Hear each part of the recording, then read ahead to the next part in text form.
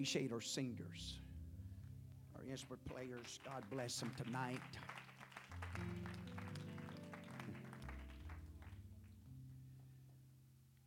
If you don't appreciate them, let them know. Let me know, and I'll sing for you.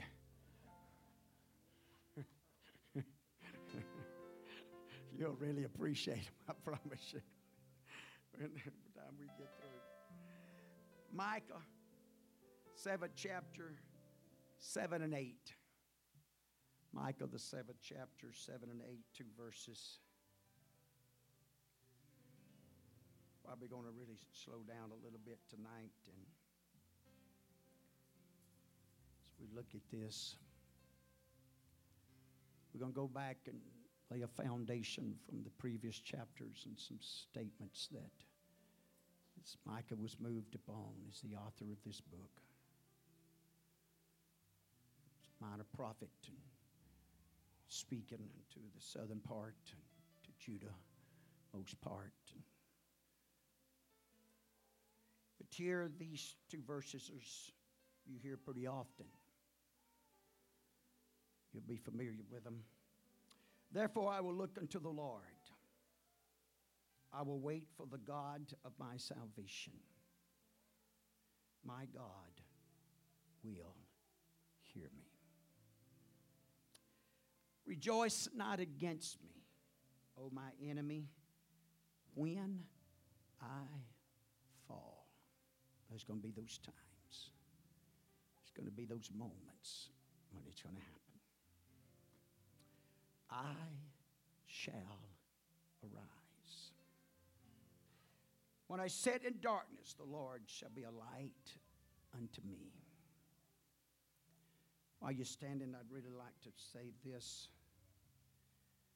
because this is not really the message. How many of you feel like that you're probably going to fail between now and maybe glory? Come up short. How many of you just as confident that you shall rise? See, that's the key. The writer put it plain to us that, hey, that's going to happen. We're just earthen vessels. We're going to come up short. We're going to drop the ball at times, maybe not handle some things as well as we would like, or respond to some situations as well as we had liked. But don't rejoice against me, O enemy, for I shall rise. We need to have as much, if not more, confidence that God's going to help me and God's going to pick me up. And God's going to help me finish this race. God's going to help me become that complete product and finished product that He'd have me to be. For that's what this is all about. Regardless of what comes and goes on this earth and what happens and what we have to face. And I'm going to focus on some of that tonight. Because Micah had to face some things. He had to deal with some issues and situations. And he could have easily begun to kind of put himself and isolated himself. But he didn't do it. Man, he just put his trust in God. Trust in the God of his salvation. Amen. That he would hear him when he would pray. And he would come to his rescue. Lord, we love you tonight and appreciate you in this house. We're so thankful for your kindness, your grace, and your mercy. We appreciate and thank you, God, for the opportunity. We ask you to help us here tonight. Help us preach the word. Help us give instructions out of this book that needs to be spoken. It find its place in the heart and the souls and the minds and the very spirit of every man, woman, boy, and girl in this assembly tonight. We ask you, God, to anoint it. We give you the glory, we give you the praise and the honor for it. In Jesus' name we pray. God bless you. You may be seated.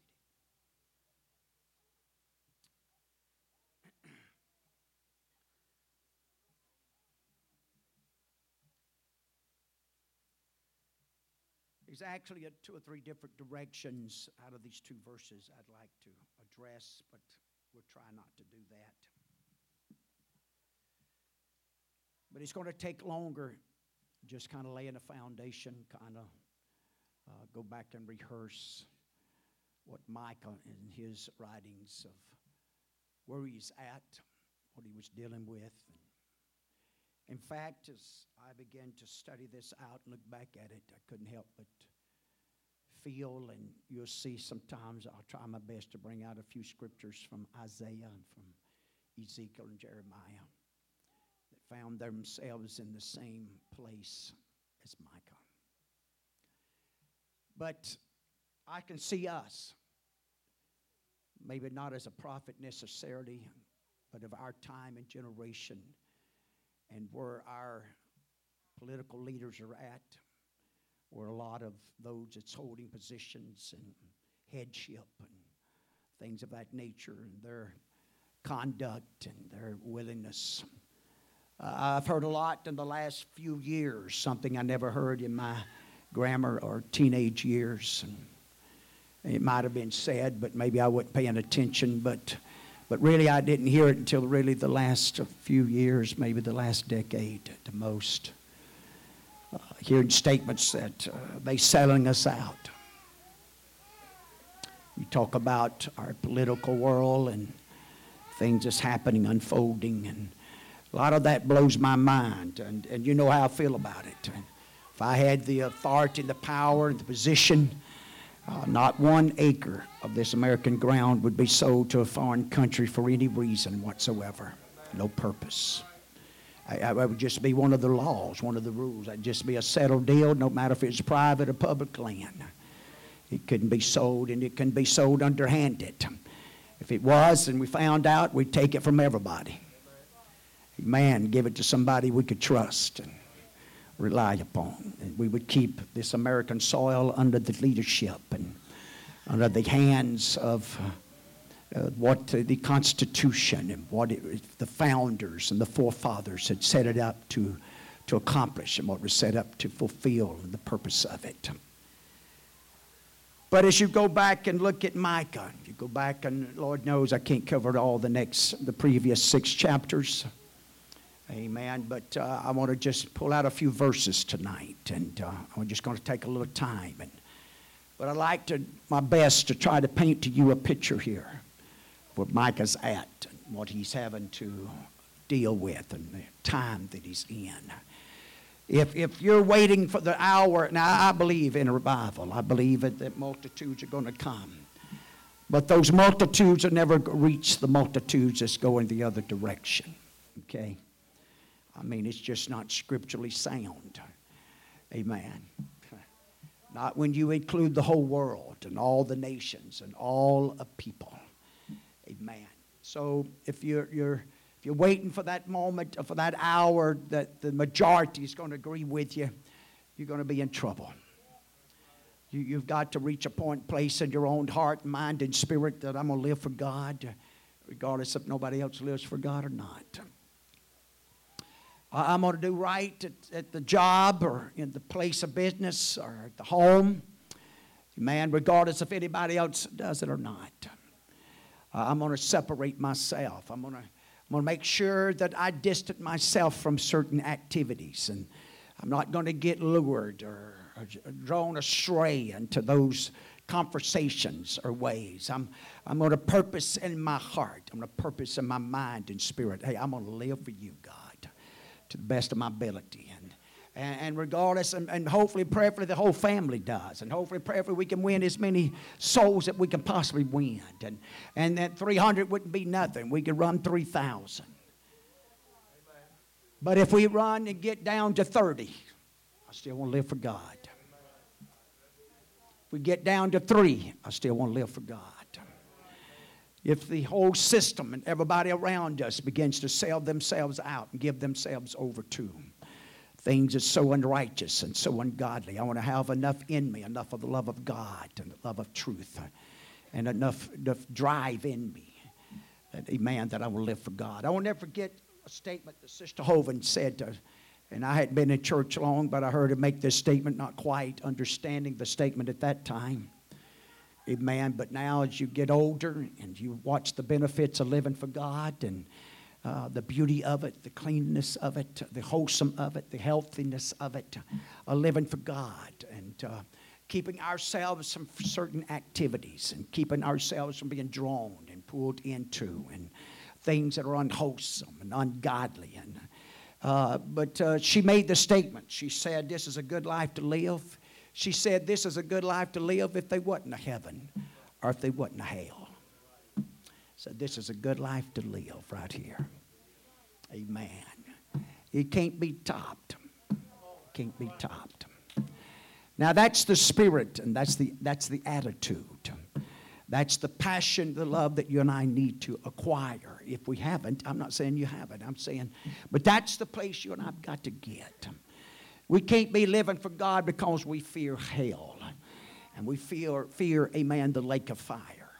We fear judgment. That can't be what's the driving factor for us. But there's got to be the love of God and the ways of God. This is something I've focused on in prayer, amen, that I hope to portray unto our children, to even the young ones, to our young adults, amen, tonight. In fact, we're going to focus on them a little bit tonight. Amen, to try to put something into their hearts and to put into their spirit, because they're going to face a world that you and I and those that are older than I am has never faced. They're going to face some oppositions. They're going to face some spirits. They're going to face some very challenging times. One time I can remember, and many of you will remember, amen, at school and places of that nature. Who'd ever dream when we went to grammar school that you'd see the day that you'd have to have a lawman at the schools? You'd see the day that you'd have to build certain buildings so you could mash a certain button and lock it up. And you'd have to go through protocol, that you couldn't just come through the door and then get your kids and go home. But you have to meet certain requirements. And then you have to have a list. And not just any and everybody can come and get those kids. Somebody's aunt or uncle. That was a community deal, and they knew one another. And it wouldn't be a big deal to get so-and-so to go by and pick up your kid, which that never happened anyway. I don't ever remember getting checked out of school early. Hallelujah. But maybe we some bad mama said, you keep them as long as you can keep them. Now, amen. Of course, we rode that yellow bus from the first day until the last day of the senior year. Amen. They didn't have to worry about having a big parking lot. It didn't look like the colleges when you pulled up to it. So, I mean, the world's changed, I understand, but it's not changed so much to the good. Amen. The dangers that they're facing, the opportunities that are there before them today. Amen. To bombard them, to attack them, to overpower them by force and by authority. And so I'm just trying to lay some groundwork here and to get us to understand as we look back at Micah now and we watch him at his life. And here he is. Many believe the first verse talks about who he was and, amen, where he came from. And when it does, it talks about him. They actually say that the Morites, amen, that was basically, it was about 24 miles southwest of Jerusalem. And it was a place, it was a village, but it was an agricultural village. And so it wasn't like, he was out of some big city. It wasn't out that he was out of some big well-known family or something of that nature. In fact, that's about all we do know about him. He mentions that in the first verse. And so they done a little study on the geographical location. And so that's the reason they was able to pull what information they got of Micah here. And so as you watch him, as he begins to address his situation, he begins to address, amen, the condition and the spiritual condition. It's not just a spiritual condition. It's a political, a government, amen, rulers of his nation, of his families and his place where he was abode and lived and what was going to be the outcomes. And he's going to bring, and Lord knows I won't bring all the verses, but quite a few that he addresses, amen. It talks about, especially in the first few chapters, the first first 3 chapters. In fact, when you get to the 4th and 5th chapter, he actually talks about the millennium. He talks about that hope. He kind of sandwiches that in between in this particular writings, in this particular letter. But we're going to look at the first 3 chapters and certain verses out of those chapters. And he begins to address and helps us to realize what he was facing, who he was facing, the powers and the authorities that were warring against what should unfold. And so, as we watch some of this, beginning in Micah 1:5, and there he says, for the transgressions of Jacob is all this, that for all the sins of the house of Israel. What, amen, is the transgression of Jacob? Is it not Samaria? And what are the high places of Judah? Are they not Jerusalem? Therefore, I will make Samaria as a keep of the field. Amen. And as a planting of a vineyard. I will pour down, amen, the stones thereof into the valleys. And I will discover the foundations thereof. So he's basically saying and telling them that God, as a voice of God's going to come and he's going to tear these cities down. He's going to tear these places down. Right down to the foundation. He's going to plow them up and split the valleys. He's going to break them up and things of this nature. He goes on and says, all the graven, and now he gives us a reason in this verse here in verse 7. For all the graven images thereof shall be beaten to pieces. So he begins to help us to get an insight of what they was worshiping, what they had given themselves unto, what they began to allow that just wasn't in the high places and in hidden places and in closets, but now openly and revealed, and all that was getting caught up and drawn into it. The graven images thereof shall be beaten to pieces, and all the idols thereof shall be burnt, amen, and all, with fire, and all the idols thereof shall be laid desolate. For she gathered it of the hire of an harlot, amen, and they shall return the hire of an harlot. And so we see this, and we know throughout the Old Testament how often God would use these particular terms, amen. If it wasn't just performed, it was probably performed in the natural, but yet so much more in the spiritual realm of committing this, amen, against God.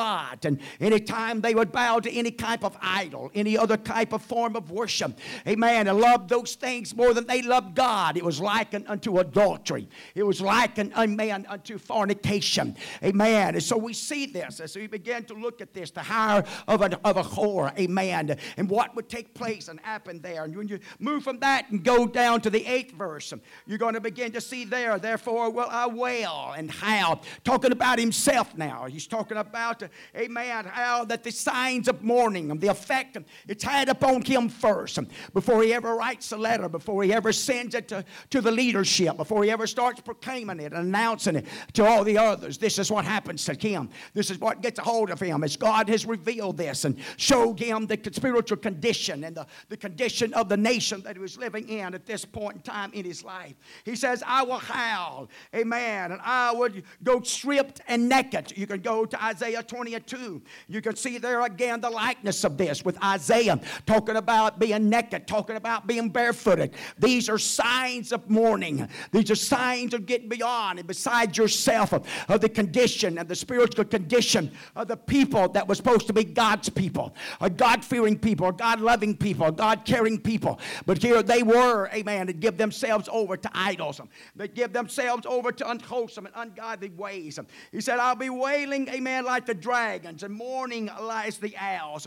For her wound is incurable. In other words, she's done reached a point and a place, amen, that there's no healing here. There's no returning. There's no transforming. No judgment's got to come. Amen. The acts of God has got to move upon this situation and this dilemma. Amen. If you do a study on the kings for Israel and for Judah, Israel didn't have no righteous king at all. Amen. And Judah only had a handful of righteous kings. So they was very prone and subject, amen, to sin and to the nature of sin and giving themselves over to unrighteousness and ungodliness. And this is a repeat time and time again. And so as you watch him, as he talks about this wailing, mourning, amen, he likens it, amen, to the wolves.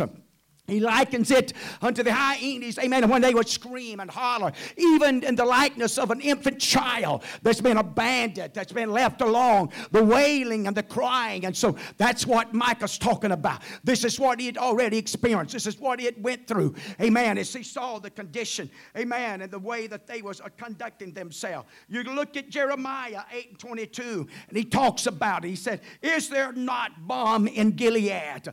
Amen. Is there no physician there? I'm going to tell you something, folks. I'm really concerned, amen, because you know what? I want the Holy Ghost in Bendale, Mississippi like never before. I want the power and the presence of God in our midst. I don't want to just wait, amen, to Wednesday nights or Sunday morning to Sunday nights and think God just going to magically move upon us. I don't want to treat him like a spare tire, amen, on Mondays and Tuesdays and then walk in here on Wednesday nights and think, no, hallelujah, if he didn't show that mercy and grace and he didn't let Israel get by with, neither is he going to let you and I. But hey, I want to build a fellowship with him. I want to build a companionship with him. I want to know him and the riches and the powers and the demonstration of his divine love. Amen. I don't believe he can ask of us too much. I don't believe it's too great of a sacrifice. I don't believe it's too much of separation. I don't believe it's too hard to live for God. I don't believe, amen, that getting ourselves sanctified and separated from the pull of the world and the things of the world is too much to ask of us. I don't believe that. I believe it's God's heart-beating will and our desire to have a love for him, to have communication with him, to talk to him on a daily basis, to make contact with him, to have fellowship with him. Amen. We know in Genesis, amen, we believe he had contact and fellowship with Adam and Eve on a daily basis. On a daily basis. Amen, because that's what he created it for. That's what he formed him for. But Jeremiah here talks about it. He said, is there no balm in Gilead? Is there no physician there? Why then is not the health of the daughters of our people recovered? I want to see some miracles. I want to see some of this assembly, amen, being recovered and being made victorious. I don't believe it's God's will for us. And please, nobody, I'd be offensive here. But as a shepherd of this place, I carry on that responsibility. Amen. It's those that are sick and afflicted among them. Amen. That ought not be. It's just not a common thing to have sheep always sickly and always under some form of type of sickness. Amen. Amen. Hallelujah. I believe it's God's will to give us health and strength and energy. I know we're getting older, but you know what? I believe God can preserve us. I believe God can energize us. I believe God can give us. If you don't believe that, you ought to listen to Bishop Odom. Amen. Is pushing his 80s. Amen. It still has the power and the ability to teach and preach. And he can go 2 hours, amen, at times with God's favor and his appearance. Amen. I'm telling you, there's some benefits in living for God. There's some benefits having the right frame of mind and the right relationship with God. Making sure he's right in the right position in your heart, in the right position in your attitude and your spirit. The house of God is not just another place that I come and visit with the kids. The house of God is not just another place I come and visit with my neighbor. The house of God is not just another place that I come and find another freebie, amen, because I don't want to go to hell. I'll tell you, God knows the difference. Hallelujah, true worshipers and those are selling out. Amen, and God knows it all. I may not know it, but God knows it. We may be just a little country church, but God wants to be the God of this church as any big church you can think of. God wants to pour out his Spirit upon all flesh. God wants to baptize people with the Holy Ghost. God wants to give us miracles and wonders of sign. God wants to live with the alcoholic. God wants to live with the druggie. God wants to do mighty and great things in Bendale, Mississippi.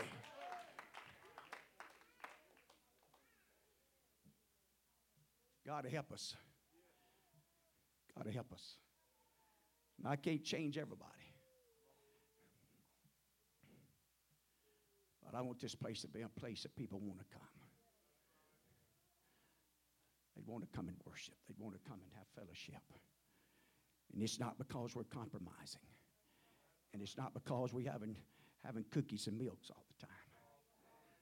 But it's because of God. And the presence of God, the power of God. Amen. I tell you what. You get the power of God flowing in this thing on a regular basis. It won't be an uncommon thing for us to be here at 10, 11 o'clock. We won't want to leave. But neither will we be wanting, amen, just to stop service so we can fellowship. I'll tell you something, the Holy Ghost kind of smote me. Maybe it's just me. I asked God to help me today. God, help me. Maybe I'm just a little overbearing. Maybe I'm just a little too folky. Maybe I don't know. Amen. But you know what? Praise God. We ought not be so rushed on Wednesday nights that we can stand around and talk and laugh and carry on an hour or two after service. And if we can't handle about an hour of teaching and preaching. I'm just telling us this is where our passions, our hunger, our thirst. Amen. Young people, let me tell you something. This is the best life there is to live. It really is. There's nothing greater. I'm telling you, sin is not the biggest deal you might think it is. That world out there, that's junk out there, it's not what you think it is. But as we move on from this, and we see Isaiah 36 and 1, as he talks about it here. He says, now it came to pass in the 14th year of King Hezekiah that Sennacherib, the king of Assyria, came up against all the defense cities of Judah and took them. Judah, remember that. All the fenced cities of Judah, Sennacherib had took them already. Now there's still one left.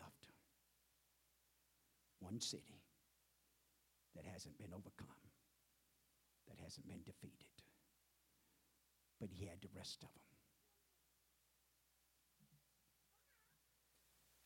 And so, as you watch Micah, when he goes to the second chapter, and this is where he really begins to help us understand why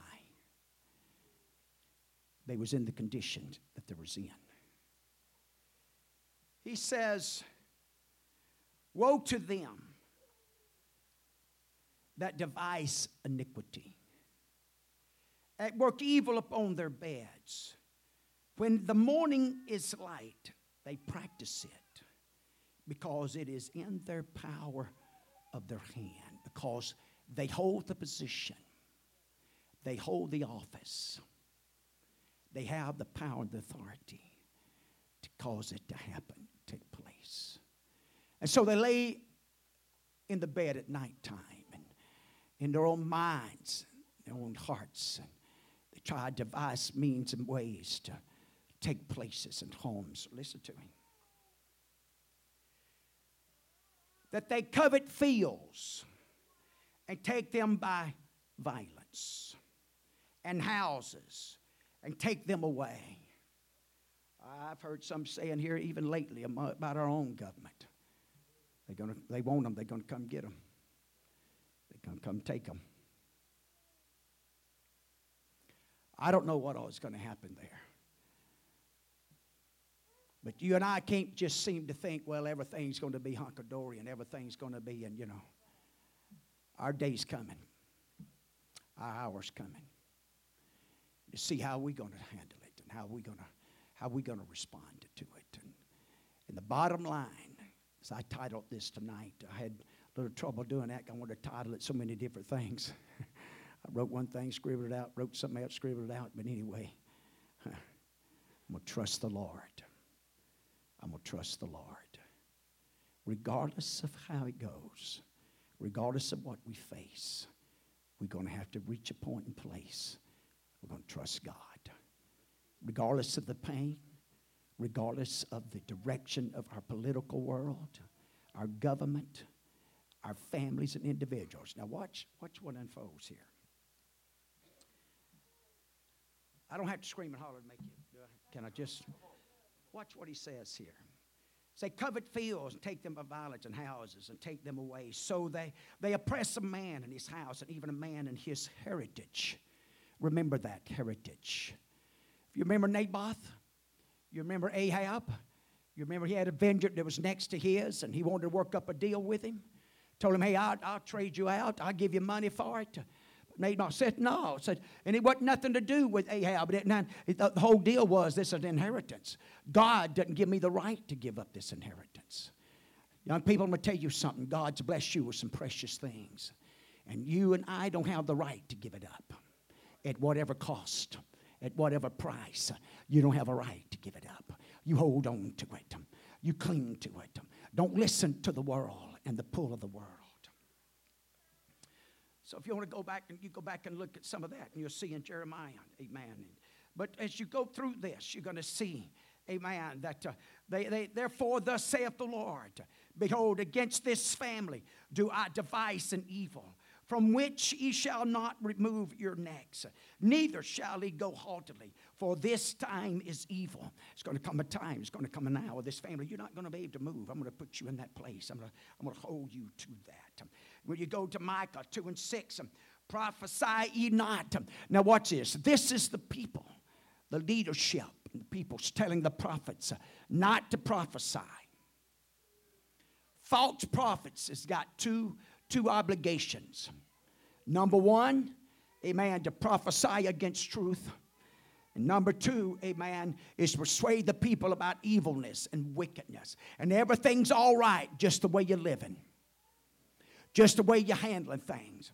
You're going to be all right. Everything's going to work out. You can just live any old way and do any old way. But here you're going to see, amen, prophesy ye not. Say they to them that prophesy. They shall not prophesy to them, that they shall not take shame. In other words, he's telling them, don't prophesy to them. Keep them quiet. Shut them down. Amen. Because they wouldn't shame, because when true prophecy comes, it's like the word of God. It's like coming to Jesus Christ. It's like the light bug. Have you ever been just reading the word of God and all of a sudden something just leaped off of them scriptures? It's like somebody turned on the light bulb. And you're thinking within yourself, oh my goodness, Lord. I got to repent, God. I didn't realize that. I hadn't seen that. Hey, God loves us enough. He'll work with us like that. If you're depending on just what you hear from this pulpit to get you to heaven, you may be in trouble. Well, there's some personal times that you need to spend with that book.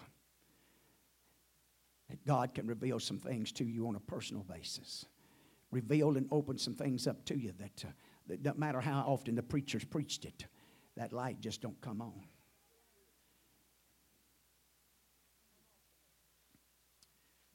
When you make your way, and I know I'm still laying the foundation, but when you make the way to the 3rd chapter, right, so I'm bypassing some verses, but when you go to Micah 3, and I said, here, I pray you, O heads of Jacob, ye princes of the house of Israel, is it not for you to know judgment?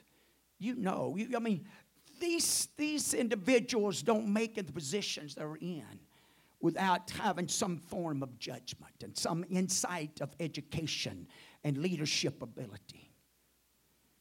You know. But watch what he says from that. Who hate the good and love the evil. Who pluck off their skin from off them, and their flesh from off their bones. Now, folks, I don't listen to a lot of stuff out yonder. I don't get on the phone. I don't look up a podcast and a lot of things of individuals. But I've heard from others. And how true it is and whatever, you just take it with a grain of salt.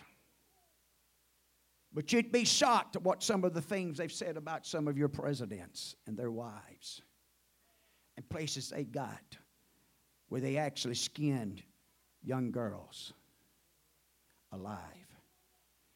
And they drank their blood under certain pain and certain settings because supposedly it gives them youth and gives them life. When I read that scripture right there, it may not be as far off as you and I might think. We might all be shocked if we really knew what all goes on from the White House down with humanity and human trafficking that takes place. I have been told by some of the law enforcements and those that's involved in it I-10s watch more for human trafficking than speeders. They're looking for certain automobiles and cars trying to stop them from shipping them out from Mexico and up through Florida and up through the East Coast, to selling them out to some of your most rich, dominant people in this world to become as slaves. Again, you take it. But I'm going to tell you something. God sees it all. And God knows it all. What I'm trying to get us to understand tonight, some of the principles that this nation was built and founded upon is cracking, it's tumbling out.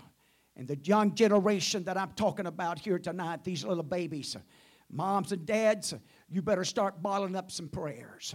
If you hadn't been taken to heart and taken the sincerity into your heart, mind, and spirit about your babies, you better wake up. You better get a real stir in your heart. And the life you're living in that living room and in those bedrooms, it better not be contrary to what's here. Hallelujah. I'm telling you, you're jeopardizing them. You don't put it in them to pray. You just let them do what they want to do, and they don't have to pray, and they don't have to be a part of it. I tell you, setting them up for failure. You setting them up, amen, to be drawn and pulled. They don't have a chance, hardly. Because I'm telling you, your darlings, amen, is a prized possession of the enemy. The prized possession, they're the trophies of the devil himself. He wants them one God apostolic kid.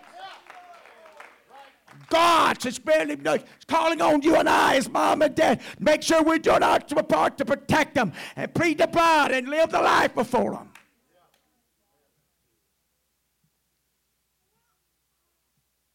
Now, the devil's got more avenues into our home than he's ever had. Back in the 30s and 40s and whatever, those old men that most of them couldn't read. Most of them didn't have educations. But they made a stand against Hollywood when everybody else was taking it in. And now if we're not careful, some of ours is wanting to take it in, and some of your good old denominational churches is wanting to do away with it. Getting this thing backwards. I'm telling you, the world we're living in is more of a resemblance of what Micah was living in than what we realize. So we've got to have the spirit and the attitude of Micah about living for God and about serving God. Who also eat the flesh, third verse, of my people. Was that literal? Could have been. Flay their skin from off them. And they break their bones and chop them in pieces, as for the pot, as the flesh within the cauldron. Then shall they cry unto the Lord, but he will not hear them. Listen, this is their form of worshiping. This is what they give themselves. And then they want to come to the tabernacle. They want to come to the temple. And they want to call him God. They want to cry out to him. Or when some of their own's in trouble. I'm telling you, living a holy life makes all the difference in the world. When you get in a bind. When you need a God. And everybody's going to need God sooner or later. Nobody's exempt. If you live life long enough upon this earth, there's going to be a day when you're going to need God to step in.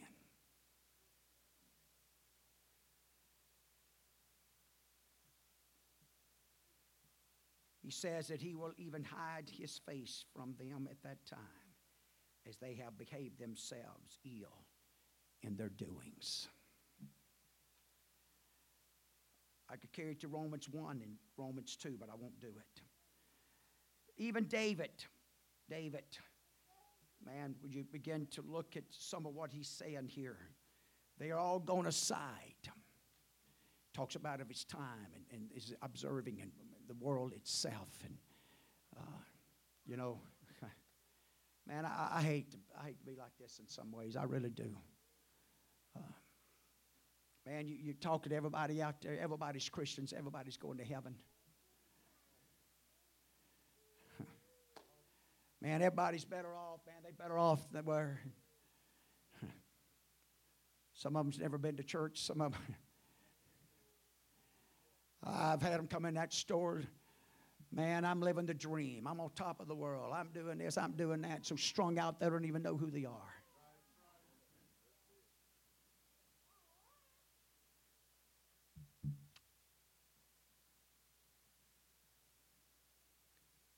I'm praying, God, somehow help us. How can we touch them?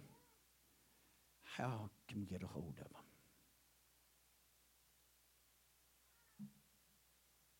I know I mentioned, and I feel it now, so I'm going to mention it again. I mentioned this morning about the multicolor.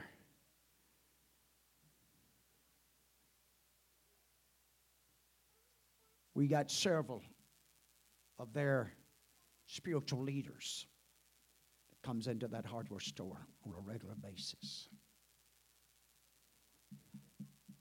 You'd be shocked the lives that lived. Mary.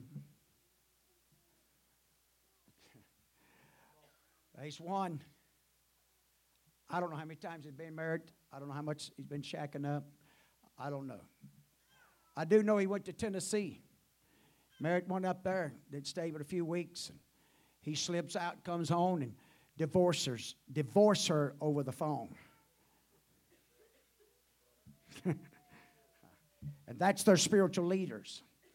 He's the one that told them the other day, said, hey, you ain't going to wait till wintertime to baptize them. You get them all lined up. We're going to baptize them before it gets wintertime. Now, that may not affect some of us. But as a minister of this gospel, and God put me in this community, it bothers me. It stirs me up. Because I understand and realize, God, if it's any way we can touch them, we need to touch them. Any way that we can get a hold of them, we need to get a hold of them. They need to know about this God. They need to know about this gospel. They need to have an opportunity to be redeemed and atoned and delivered. They're never going to get it from that spiritual leadership. Amen. They think that's fine because if my preacher can live that way, then I can live that way. My preacher can conduct that and live that way, then I can do that.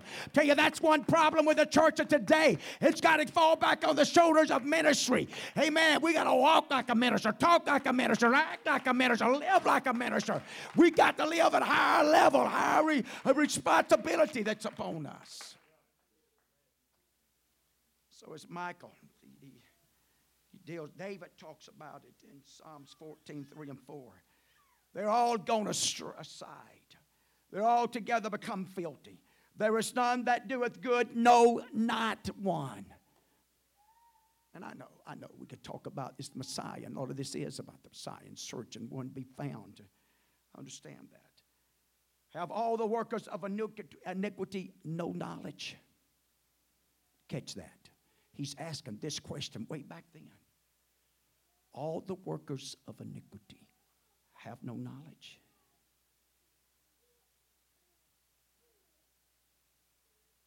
You listen. Pay attention. Ask them. You ready to go to heaven?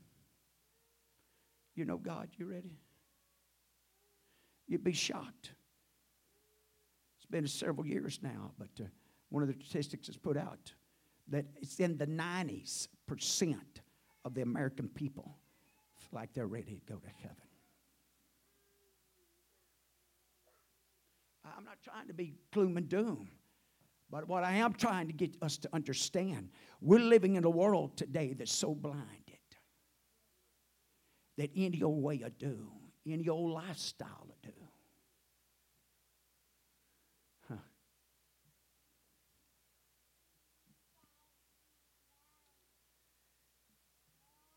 Let's go to the 6th chapter. 4 and 5 dealt with millennium time and gave great hope there. Let's go to the 6th chapter. When you go to the 6th chapter and start about the 3rd verse, it's kind of a court time. God's going to bring them into court, and he's going to ask them and question them. And he says, "O my people, what have I done unto thee? Wherein have I wearied thee? Testify against me."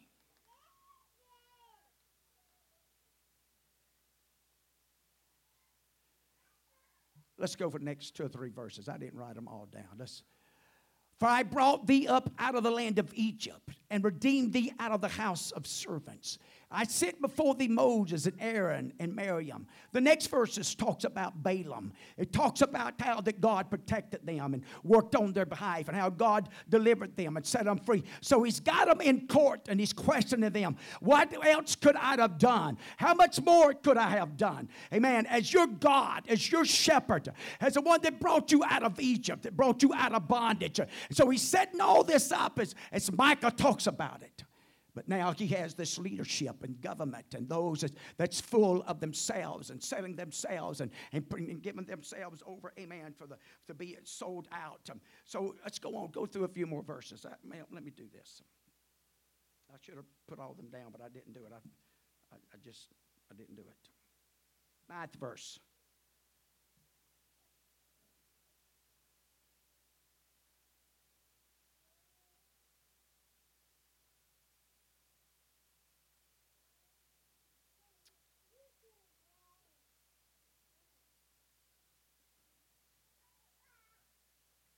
Let's just go to the 7th verse.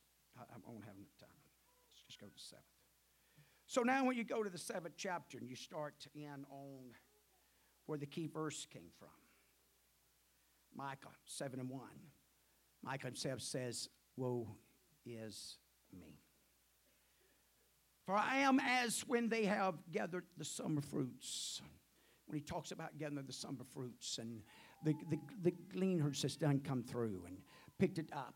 It's kind of like following the combine that went through Brother Jaron's cornfield after he went through, and you're going to go out there and you're going to pick, a bunch of bushels of corn. And there wasn't none to pick up. That combine didn't leave any, man. It got it all. And so that's what he's talking about when the search was made and looking.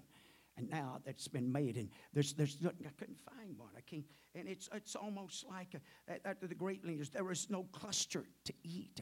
There's nothing left. They done gleaned it. They done picked, and so they done all given themselves.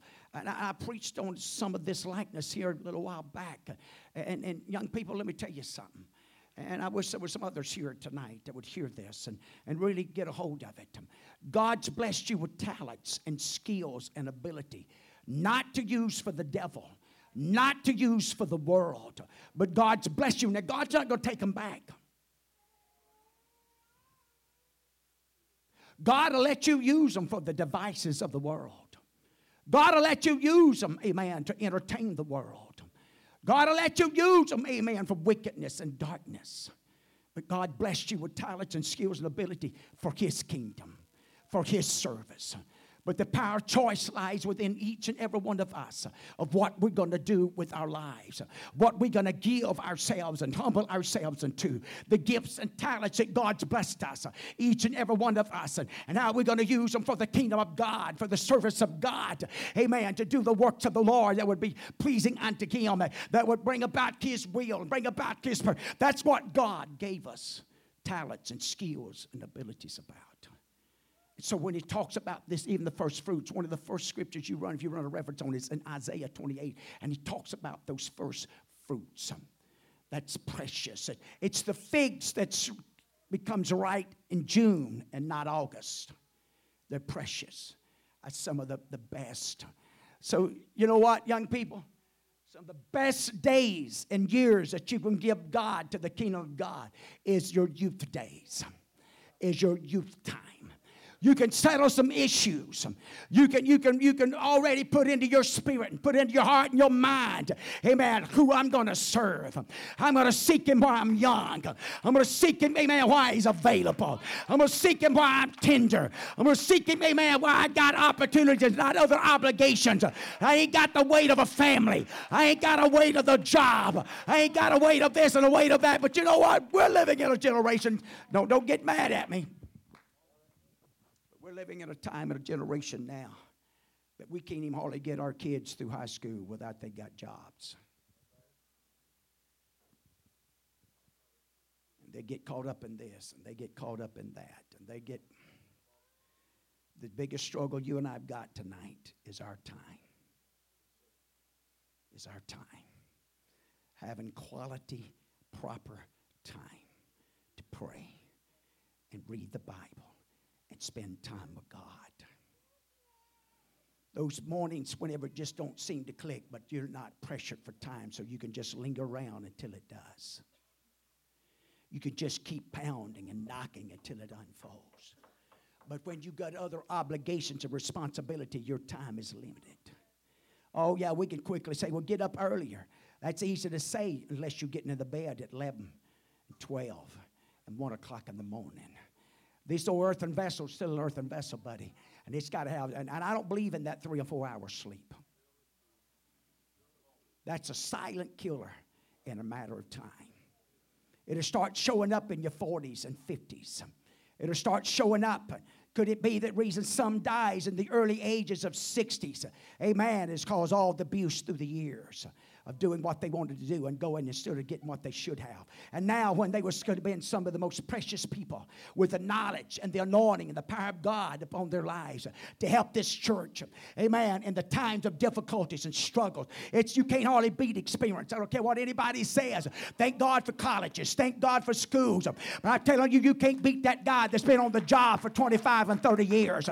It's got hands experience. It's been on the job. That's seen both the in and the out and all the things that happen. That's the same way in the house of God. That's the same way living for God. God don't just magically give it all to us.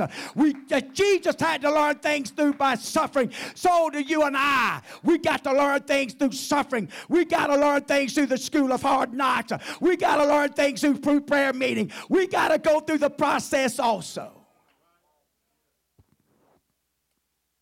The younger you start, the younger you commit yourself.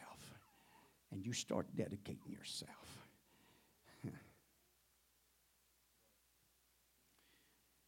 It eliminates that roller coaster ride, at least to a certain degree.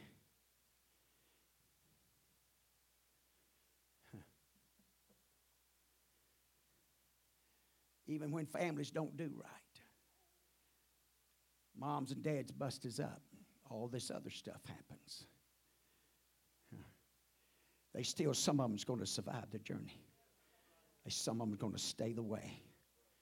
Some of them are going to be committed. And that's not the ideal situation. We prefer the other.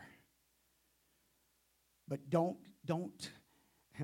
I know I'm talking mostly maybe to you a little bit here tonight in this area. But don't let that become a crutch. Don't let that become an excuse. Don't let that become what we would call a reason. That's the reason I don't live right. That's the reason I can't keep my mind right. That's the reason I can't walk right. I beg the difference with you. Oh, yes, you can. See, that's what Micah's going to prove to us. Reading all the odds against him and everything working against him. Read on through it. You're going to see, because I know my time's slipping on, but as you watch this 7th chapter, amen, unfold, as you watch it take place, he talks about it. He says, woe is to me, for I am as when they have gathered to summon you. The good man is perished out of the earth. There is none upright among men. They all lie in wait for blood. They hunt every man his brother with a net. This is their makeup. This is their character. They couldn't trust nobody. Nobody in leadership. Nobody in any position or places like that. He says that they may do evil with both hands earnestly. With both hands, not just one. They're so wrapped up in it. They're so caught up in it.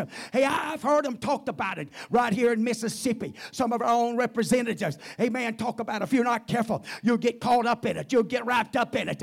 Amen. You got those just always trying to bribe and always wanting to, because it's all about money, having the right places and in the right positions. Amen. And it goes all the way to the White House. Amen. I'm telling you, that Hunter deal and your President Biden, a lot of that other stuff, you and all of us would be shocked. And let me ask you something. I had a guy that asked me the other day, amen, that worked at Chevron. He says, I make as much as senators do. He said, I'm retired now. He said, how in the world can they have millions of dollars making about 160 and 200,000 a year, just like me? Where'd all that money come from? You know what, something else I heard?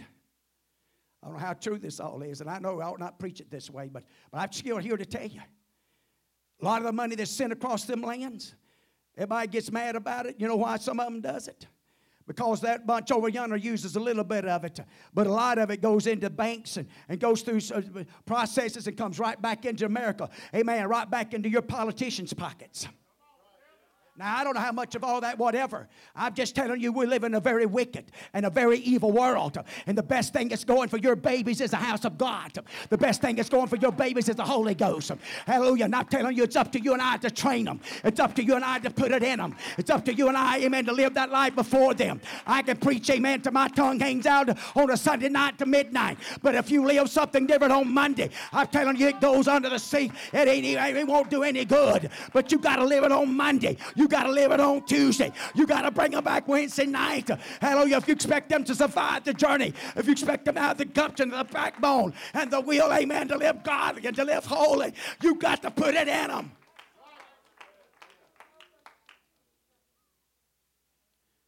So, both hands. Watch this. The princess asks, and the judge asks for a reward. They're not going to judge fair. It's whoever can pay them off the most. So we can give them the most money. Boy, it's sounding more like our days all the time. He uttereth his mischievous desire, so they wrap it up. The best of them, watch this. The best of them is as a briar.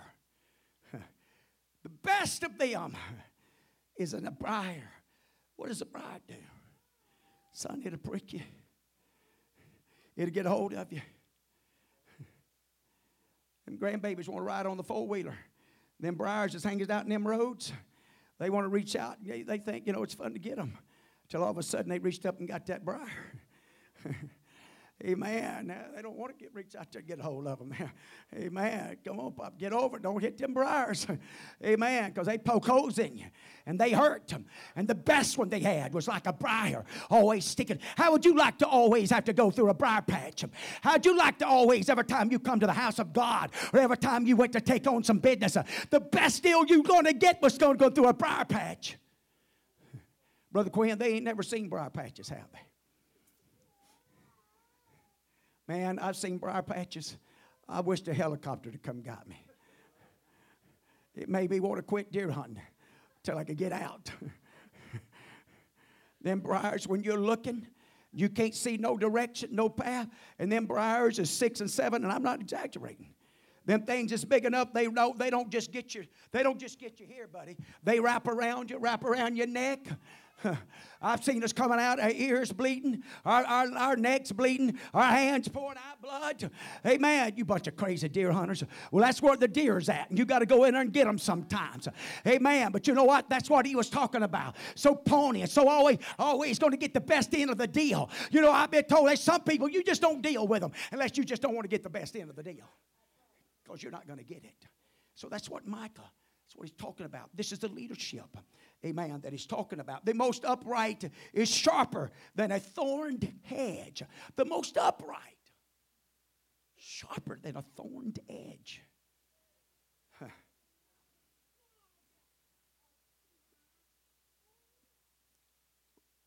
Fifth verse. Watch what he starts saying. Trust ye not in a friend. Put ye not confidence in a guide. Keep the doors of thy mouth from her that lieth in thy bosom. For the son dishonoreth the father. The daughter rises up against her mother. The daughter-in-law against her mother-in-law. A man's enemies are the men of his own house. That's pretty tough. You ponder that in a minute. Now you see why I'm talking about? You know what he's talking about? The word of faith. The word of faith, word of God. You had to keep it. Possibly even, amen, from your friend, your own son and daughter. They may rise up against and sell you out. Don't trust a God. Trust anybody. Well, Micah, what you going to do? Where are you going to turn in this dilemma, in this situation? How are you going to get out of this? And so now he picks up with the next two verses, and I'm going to be through in just a minute. Therefore, I will look unto the Lord. Folks, we can always look unto the Lord. I really believe that we have downplayed that. I really believe if we're not careful, we kind of get to a point and place that, amen. But I'm going to tell you something.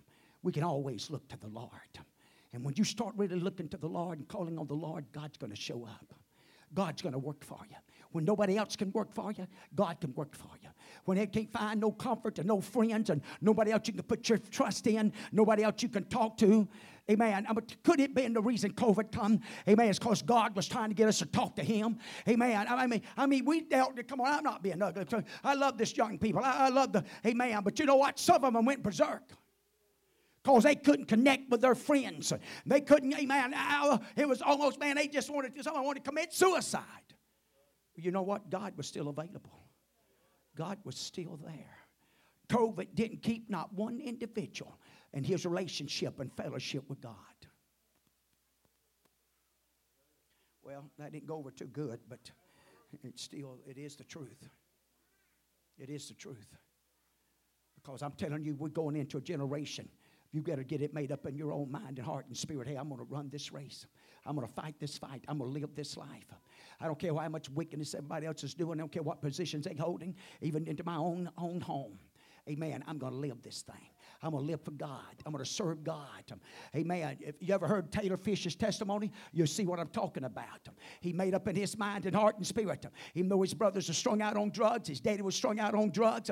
And he sometimes had to go and get in his own bedroom and get in his own closet to get away from Hollywood and get away from everything else. But he purposed in his mind. He purposed in his heart. I'm going to survive this thing. I'm going to come out on the other side. I'm going to let God. And you know what? That's the reason he's so far advanced. Amen. And God's using him and God's blessing him. Amen. And doing great things through him and for him. But you know what? He still has to pay the price. He still has to commit himself and dedicate himself. Amen. He can't just be nonchalant. He's told us this.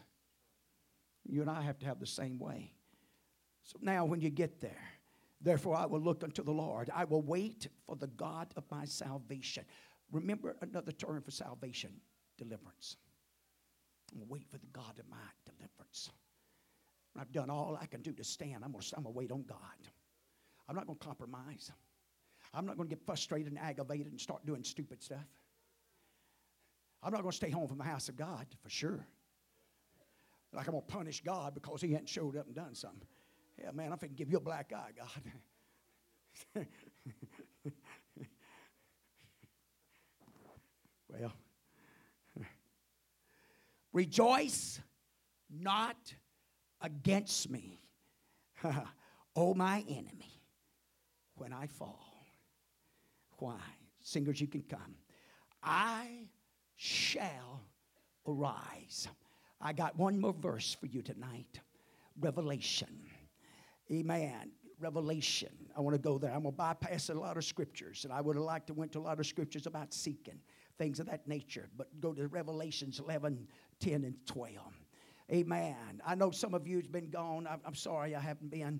I apologize to you. Maybe we'll do better next time. But please don't miss this right here. Amen. Because you're going to need it.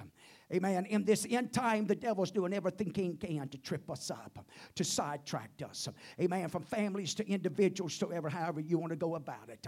The generation is not going to get better. The times are not going to get better upon this earth. You're not going to get better leadership. You can vote Trump in if you want to. I'm not against that. I'm not saying anything about it. But I'm just telling you that Trump is not going to get it. Amen. You hear me? This thing is going down. It's just like Micah said. She's done too far gone. She's done sold herself out too far. She's done given herself over too much. And the best thing that you and I can do now is do what Peter said on that first sermon that we're preaching in the New Testament church. Save yourself from this untoward generation. If I got to do it by myself, or if I can do it with my family, if I can do it with a church family. But if it gets down to it, amen, God help me have the will and the desire and the passion inside of me, amen, to live this thing all by myself. Amen, to get it made up in my mind, get it made up in my heart. Amen, that I'm going to live for God regardless of what comes and goes. I'm going to be like, amen, why? You can rejoice against me, oh, and if you want to. But when I fall, but I shall arise. I'm going to get back up. I'm going to get back on my feet. I'm going to get a praise in my lips. I'm going to get a joy in my heart. I'm going to get the glory cloud shining on me. It doesn't matter what I'm struggling with and what I'm battling with. I'm going to win this race. But I couldn't help but think. Revelations, you can stand. Revelations 11 and 10. And they that dwell upon the earth shall rejoice over them. Rejoicing over them dying. Rejoicing over them being killed. Being annihilated. Making merry. Shall send gifts to one to another. Because these two prophets tormented them that dwell on the earth. But after 3 days and a half, the Spirit of life from God entered into them. And they stood upon their feet. And great fear fell upon them which saw them. And they heard a great voice from heaven saying unto them, Come up hither. Hallelujah. And they ascended up into heaven in a cloud, and their enemies beheld them. Say, watch them ascend up. Say, watch them. After they celebrated, after for 3.5 days, amen, they took pictures of them. They broadcast them, amen, across the phones and the computers and everywhere else, all over the world, amen. These two witnesses, but all of a sudden, after 3.5 days, amen, they arised up. Amen, God raised them. Hey, I'm telling you, if you'll stay faithful to God, God will raise you up. God will restore. God will pick you up. God will turn you around. But you got to stay faithful to His word. You got to stay faithful to His commitment. You got to have it made up in your mind. Amen. Hallelujah. When I can't trust nobody else, when I don't have nobody else to go to, I'm going to go to the Lord, and the Lord's going to hear me. I'm going to seek God, and I'm going to find Him. I'm going to find His answer. I'm going to find His direction. I'm going to find His help, amen, in this world, the time that I'm living.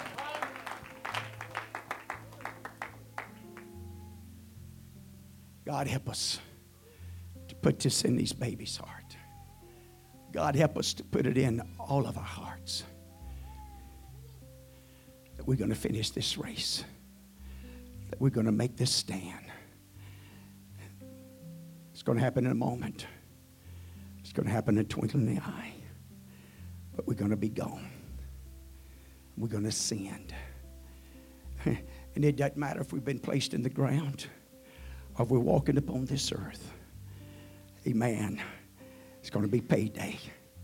It's going to be worth it. It's going to be worth whatever you had to fight, whatever you had to struggle against. Whatever come your way. God's going to see me through. As they get a song and come, these altars are open tonight. What about it tonight? Are you ready to ascend? Are you ready? Amen. Oh, sure, we all can do just like Micah. We could do like Isaiah. When he said in Isaiah the 6th chapter, woe is me. Amen. But then he found himself dwelling in the midst of a people of unclean lips. Sure, we can look at our society and look at our world and come up with all types of excuses. Amen. Why not to live overcoming lives and victorious lives? We can even, amen, we got to be careful not to beguiled, amen, or have a jealousy toward those out in the world that's enjoying the things of the world. No, I'd much rather enjoy the things of God. I'd much rather, amen, live for God and live, amen, in the power of His grace and mercy. Hallelujah. Don't give me more of the world. Give me Jesus. You can take this world. You can have this world, but give me Jesus. Let the Holy Ghost, the power of God, power of His love. What about it, young people, tonight? What you going to do with your gifts? What you going to do with your talents? What you going to do with your ability? You're going to waste it into the world? You're going to give it to the devil? Or you're going to give it to God? The choice is yours. Your mama can't make it. Your daddy can't make it. I can't make it. Nobody else. That choice is going to be yours of what you give yourself to. What you humble yourself to. It's going to be your choice. It's up to you tonight. God bless you as they sing. I just want to speak the name of Jesus over every heart and every mind. I know there is peace within your presence. I speak Jesus.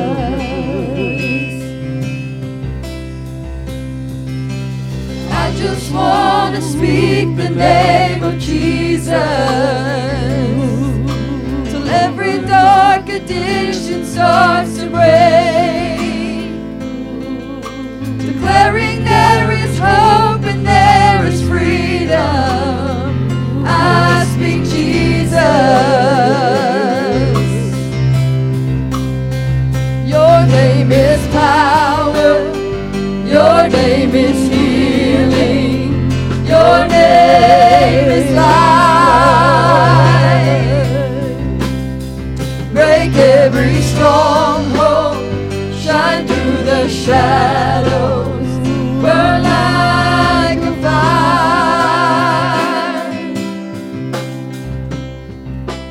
I just want to speak the name of Jesus over fear and all anxiety, to every soul held captive by depression. I speak Jesus. Your name is power. Your name is healing. Your name is light. Break every stronghold. Shine through the shadows. Burn like a fire. Your name is power. Your name is power. Your name is healing. Your name is light. Break every stronghold. Shine through the shadows. Burn like a fire. Your name is power. Your name is healing. Your name is light. Break every stronghold. Shine through the shadows. Burn like a fire. Shout Jesus from the mountains and Jesus in the streets. Jesus in the darkness over every enemy. Jesus for my family, I speak the holy name, Jesus.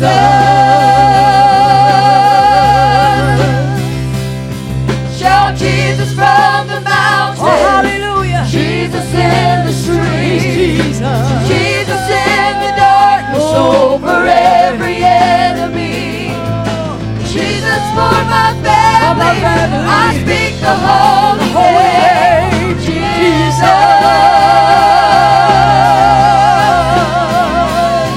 Shout Jesus from the mountains, and Jesus in the streets. Jesus in the darkness over every enemy. Jesus for my family, I speak the holy name, Jesus.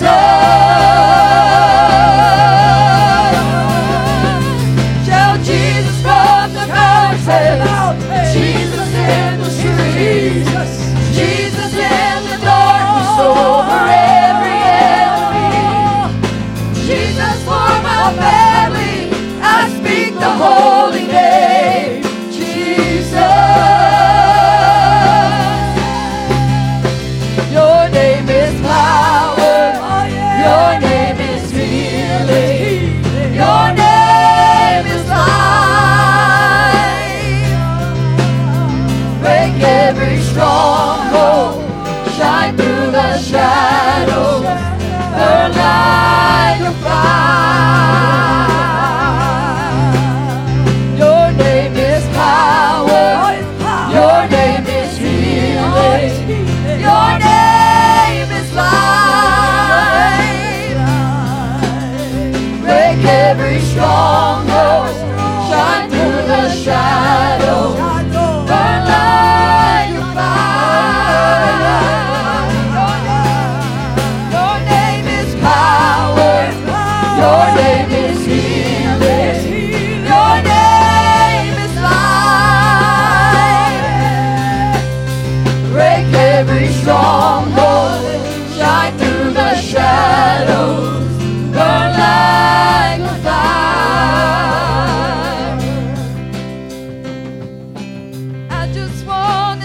speak the name of Jesus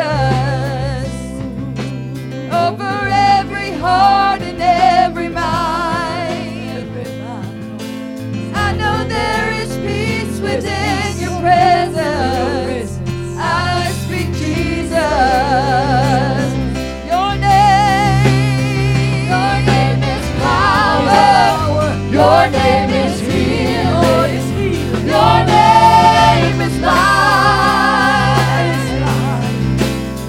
Break every stronghold. Shine through the shadows. Burn like a fire. Your name is power. Your name is healing. Your name is life. Break every stronghold. Shine through the shadows. Burn like a fire.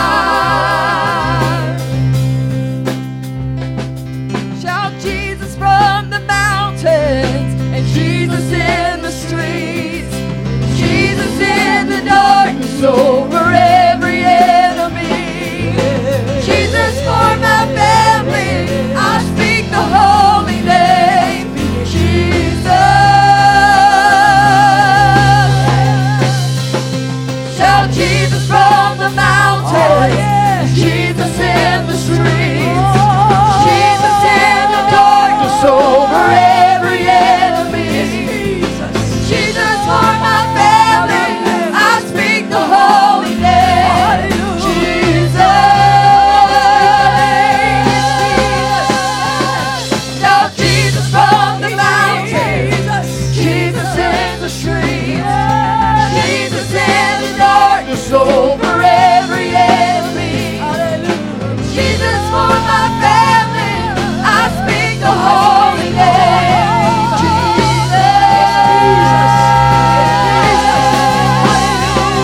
Shout Jesus from the mountains. Jesus in the streets. Jesus in the darkness over every enemy. Jesus for my family. I speak the holy name. Jesus. Your name is power. Your name is healing. Your name is life. Break every stronghold. Shine through the shadows. Burn like a fire. Your name is power. Your name is healing. Your name is life. Break every stronghold. Shine through the shadows. Burn like a fire.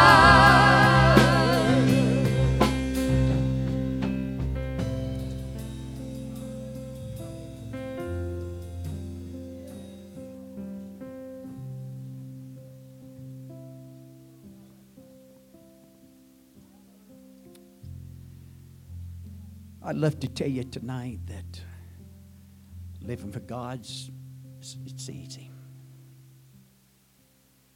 Ain't gonna take no requirements. You can just call him your personal Savior and make confession. It's a done deal. You don't have to make any other kind of adjustments or anything like that. But you and I both know better by this book. So our Sunday school lesson talked about it this morning, the parables. At the end of two of those parables, he made it clear. There's going to come a day of a casting away, a day of torments, a day, a place where the worm dieth not, a place that you and I, and this will torment us if we don't make it now. This right here will torment us. There'll never be an exit. There'll never be. We'll know that. There'll be some there that maybe have some glimmer of hope. that one day it'll be over with. Because I just simply don't know. Never been taught. That won't be true for us. There's a lot of things pulling for you now. A lot of things attacking you. Life is not nowhere near what it used to be. Even with both parents working, we still struggle to make it from paycheck to paycheck. To accomplish, to achieve the things and what we consider a happy life or a good life.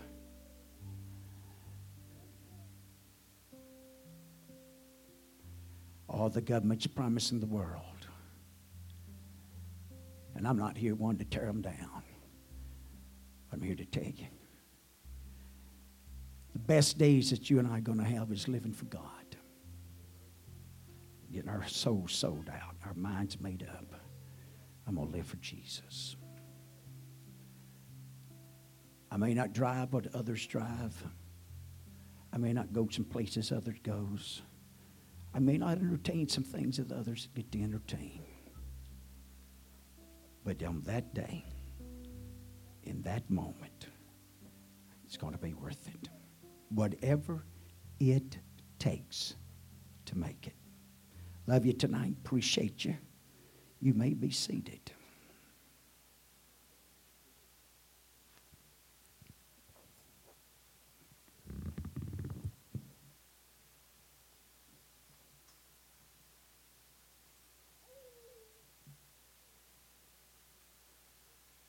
Birthdays. Let's don't forget Fall Festival Friday night. This coming Friday night. Invite some. Sister Mallory.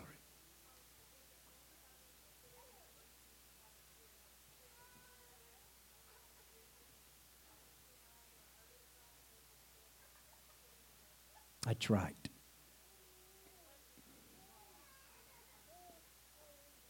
Okay. Amen. Also, we won't have a fire. I might do something to help that area. I'll see. But anyway, so they can still maybe roast some marshmallows or something. But we'll see. We'll see how that'll work out. Okay? So anyway, so Brother Jerry, you don't have to worry about getting the wood and all that good stuff. But anyway. But invite somebody. Come, let's have a good time. I'll have some bouncers and different things, activities going on. And especially a good time for our children, for them to come and enjoy themselves. And so let people know, plan to come be a part of it, okay? All right. Birthdays. All right. Got a host, haven't we? Amen. All's here except Sister Liz, so let's sing happy birthday. All the rest of them.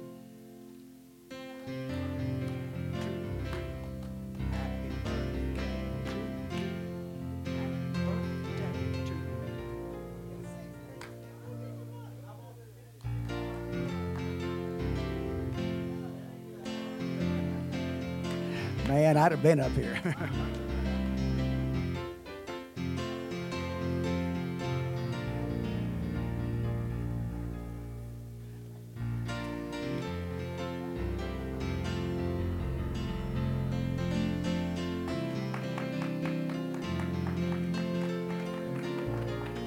Give him a hand.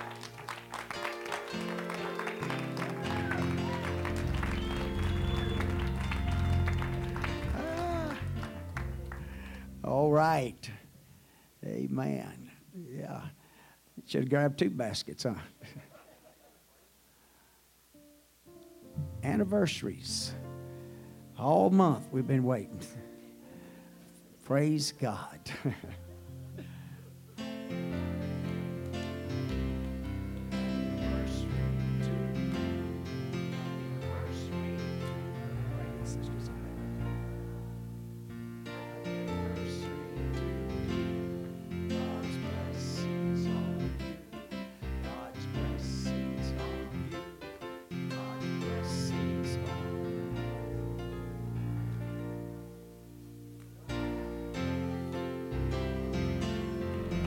Give them a good hand tonight. Don't forget Wednesday night, Children's Church. It's camouflage. It's going to be warriors. Amen. So please, all that's coming, dress in your camouflage and come be a part of it. Invite others. Don't forget about the phones and iPads. If you know someone, they got to bring them to notify their parents. Make sure they give them to Brother Braden or Sister Savannah so they won't become a distraction. Okay? All the rest of you, don't let your children have them. They don't need it to text you and call you. You close enough, they can come running over here and get you. Okay? All right? Love you. Appreciate you. God bless you.